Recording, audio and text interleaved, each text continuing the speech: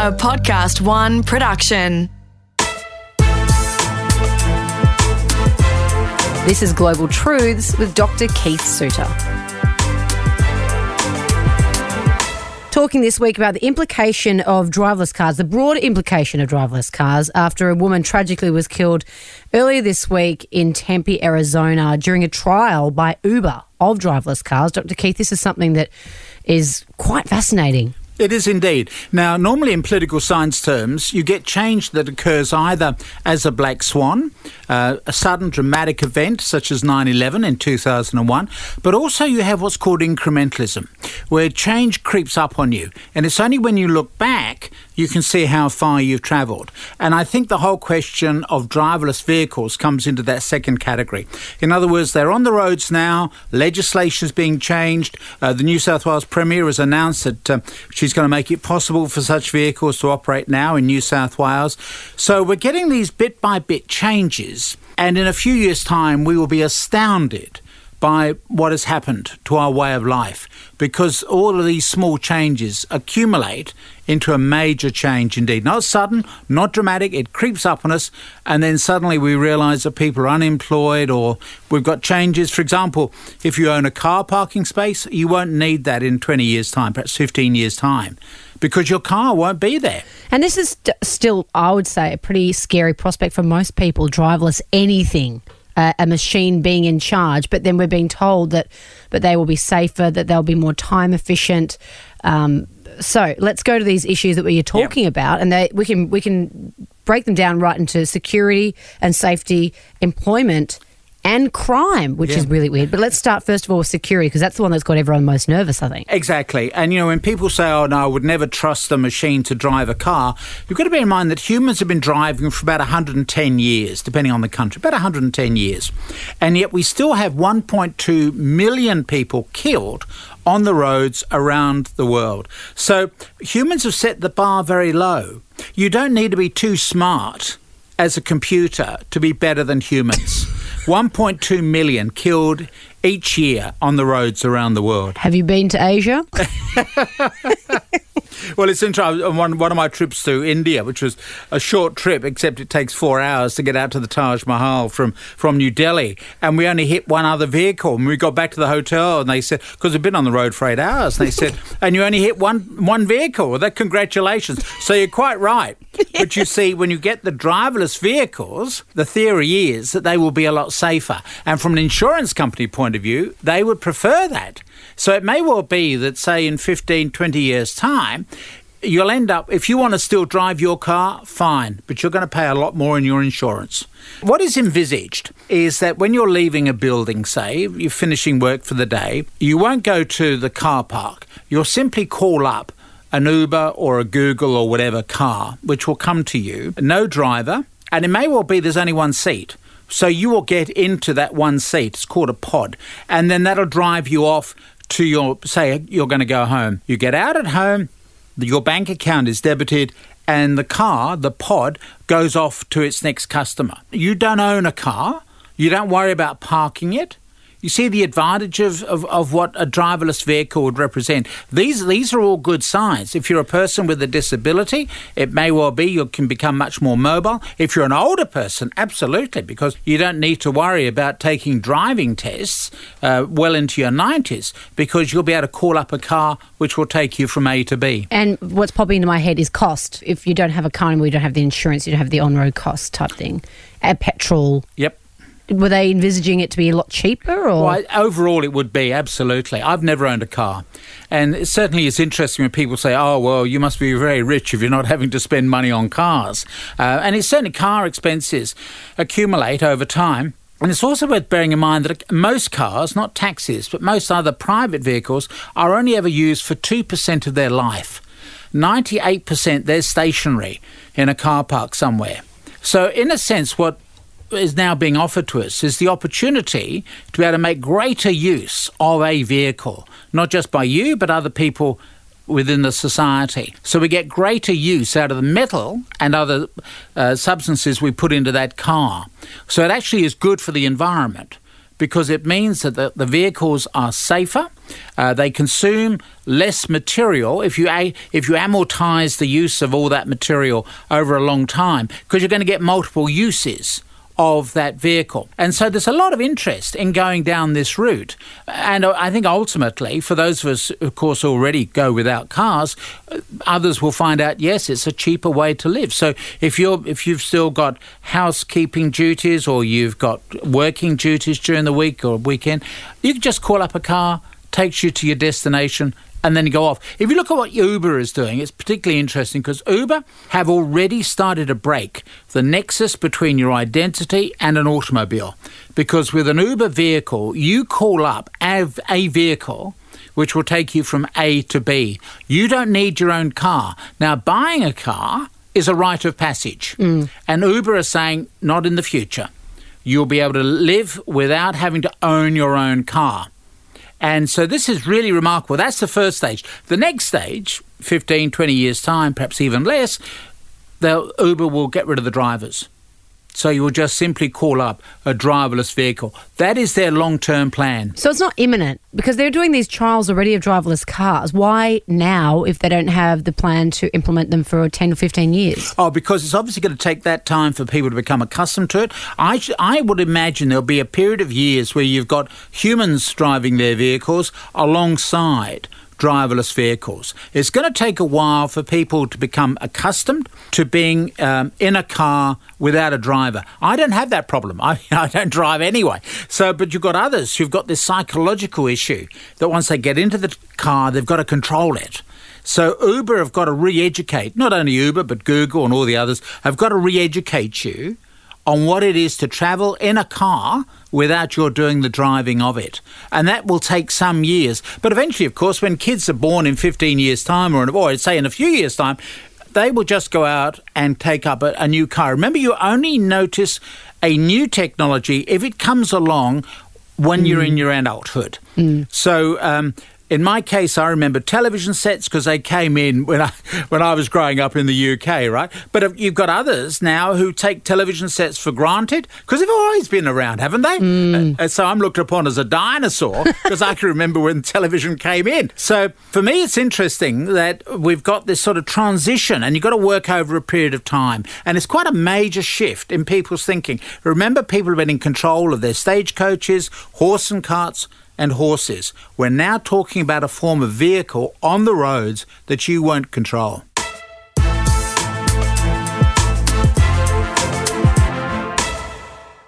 This is Global Truths with Dr. Keith Suter. Today we're talking about the broad implications of driverless vehicles. Now, this is off the back of a woman who was killed very tragically earlier this week in Tempe, in Arizona, during a trial by Uber of driverless cars. And at the moment we're exploring all the different avenues of this: security and safety, employment, and the ramifications when it comes to crime with a development like driverless cars. Dr. Keith's been saying it's about still 10, 15 years away, but that's how long it will take for people to get used to the idea of driverless cars. So even though they're being tested now, they're not going to be used for a while. So let's talk to the employment side of things, because it'll have huge implications there. It will indeed. And this is one of the issues that I try to raise when I'm talking on this subject, because one of my fears is that, generally speaking, technology is introduced because it reduces the need for labour. So you go all the way back to Britain's Industrial Revolution in 1750. So you get the introduction of the whole question of manufacturing of fabrics, and that was done through looms. Each loom could produce far more fabric than an ordinary person at home, weaving at home. So all the way along, we get technology increasing productivity. The other way of putting that is that technology displaces labour. So you had a lot of people who are no longer weaving at home because they would go down to the factory where far more fabric could be produced in a factory condition. If you look at the issue of driverless vehicles, one of the issues that is certainly worth following is the role of trucks. Now, we're talking cars, but you've also got to bear in mind trucks. So that's the delivery of goods. And Uber have bought Otto, which is a delivery system, a driverless truck. what is interesting to note that truck driving is the most common occupation in 29 American states out of 50. Wow. It is still a way for a non-college educated, a polite way of saying somebody doesn't have a university degree, a non-college educated person can still earn a reasonable living, tough, but it can earn a reasonable living driving trucks. Now, if we end up with driverless trucks, all of those jobs will go. You simply will not need truck drivers moving stuff across the United States or Australia or whatever. And when they go, then the roadside ecology changes. So remember, we have had, because of the improvement in infrastructure in the United States, which took place after World War II, the superhighway program of the Eisenhower era, etc., we've ended up with this marvellous network of long-distance roads in the United States. And we've also got roadside cafes, fast food outlets, etc. They're there to feed the humans. So the humans put the fuel in the truck, and then they put the fuel in themselves via fast food or whatever. Well, if you don't have humans in those trucks, you don't need those cafes. You may need refueling places, certainly, but you will not need people cooking the hamburgers and the coffee, etc. So you will see a loss of jobs in that context as well. And also trains, I would think, because of all the amount of freight trains that are used. Yeah. Oh, I think eventually we will end up with driverless trains. Absolutely. In fact, you already see that at some international airports now, that you've got trains that are moving on a fixed route, a set amount of time, and often will only have one person at most guiding the vehicle, either a driver or a guard, and perhaps no one at all. But often futurists say that with all the job losses that come with technology, there are more jobs as well. So will jobs be created to fill these voids, Keith? At the moment, we are killing jobs more quickly than we can create them. Oh. Now, this is a subject, I think, for a whole separate podcast. I've been popularising an Oxford University study on looking at what technology will do to jobs and generally destroy most of the ones that we currently take for granted. New ones, sure, will be created, but they're at a higher order. So they will need different skills. If you're doing something basic and repetitive, a computer can do that, like checkouts, for example. So a lot of jobs, when I left school half a century ago, I was guaranteed a job in London. Either I could go to work for the civil service, which is what I did, or I could go to work for a bank. Because banks in those days recruited an army of young tellers, what was called entry-level jobs. So that's how you got your first job when you left school, and you then worked your way up in the system. If you weren't smart enough to go to university, and I wasn't, then you worked your way up through the bank. That's an entry-level job. All those jobs have gone. People get their money out of a hole in the wall, an automatic teller machine, or they get the money when they're checking out at a major store and they will ask, do you want to have some cash to go? And that store is earning money as it charges you for acting as a bank while it's selling you the groceries. And so that army of tellers that I would have known in my day, that army has now gone. So now let's go to that third pillar of conversation here when it comes to the implications of driverless vehicles, and that is crime, which most people, I would think, would not spring to mind when you're talking about driverless cars. Right. Well, I spent a lot of my life in the security space, and one of the lessons is that whenever a new technology comes along, you've always got people trying to work out how you can use it for criminal purposes. It's just a fact of life. Tragically, a lot of IT people, young, idealistic individuals, do not think about crime. Now, the whole of the internet at the moment is vulnerable because it was not designed for the purposes for which we're now using it. So it was designed to enable US bases to communicate with each other in the event of a surprise Soviet attack. The scientists who put it together asked the Pentagon, can we now wire up our own university campuses so we can send quick messages to each other? That's called email, right? So as a result of this very basic tool, we now have an internet system on which we do the banking. Well, I don't, but on which you can do the banking. You download movies, etc. YouTube, every hour, 7,000 hours of YouTube movies get uploaded. Now, the internet was not designed for this. So it's actually a very weak spinal column. So that's always my starting point when I'm dealing with IT. I always have to remind audiences, look, the internet is being used for purposes for which it was not designed. If we were going to do banking electronically, we would have done things differently with greater safeguards. My view is that every organisation either knows that it's been hacked or it doesn't know that it's been hacked.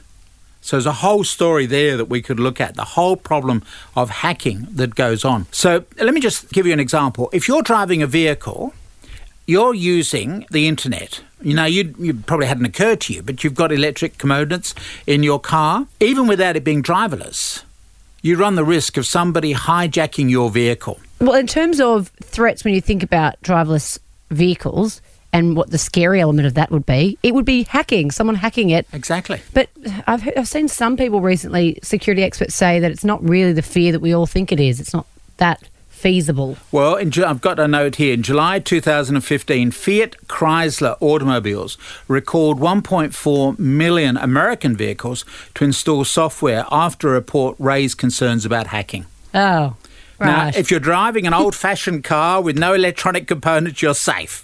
But if you're dealing with, really state-of-the-art IT, as we get with, really luxury vehicles, etc., you are already very vulnerable. There's the suspicious death of Michael Hastings, which occurred a few years ago. So he was a guy who was investigating CIA and all the rest of it. In the US? In the United States. And he wrote a major article for Rolling Stone, which cost a senior general his job. Brilliant journalist, erratic but brilliant. He was driving a new Mercedes, which suddenly accelerated, hit a tree and exploded. Now, the police cremated the body before pretty well the next of kin were informed. They just simply called the next of kin up and said, we've got ashes here, how do you want to dispose of them? Mercedes... Hold on a minute, how did this not make huge headlines around the world and create... ruckus? Well, a lot of us have been talking about this. It may not have been on your radar screen, but I can assure you there are a lot of us who are following this development. Right. And a guy called Richard Allen, who's the anti-terror expert, has said this is possibly the first ever carjacking. In other words, that people who didn't like what this guy was writing as a journalist simply took over the control of the car and hit a tree, and the engine block ended up down the street.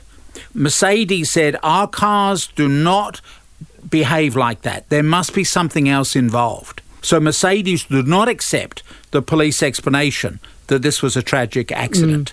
So you've got Mercedes, you've got Richard Allen. FBI immediately issued a statement saying this is not one of our jobs. CIA have not yet commented. So there's a lot of question marks as to how Michael Hastings was killed. An example of hacking. That's car hacking. So you take control of the vehicle and run it into a tree. So would anyone have the ability for, if they were in a driverless Uber, for example, as we talked about earlier, would they have the ability to, if the car did start behaving erratically, to take over the controls? Well, the designs that we will eventually have will be, the answer is no. The car will be fully autonomous, so it'll be thinking for itself.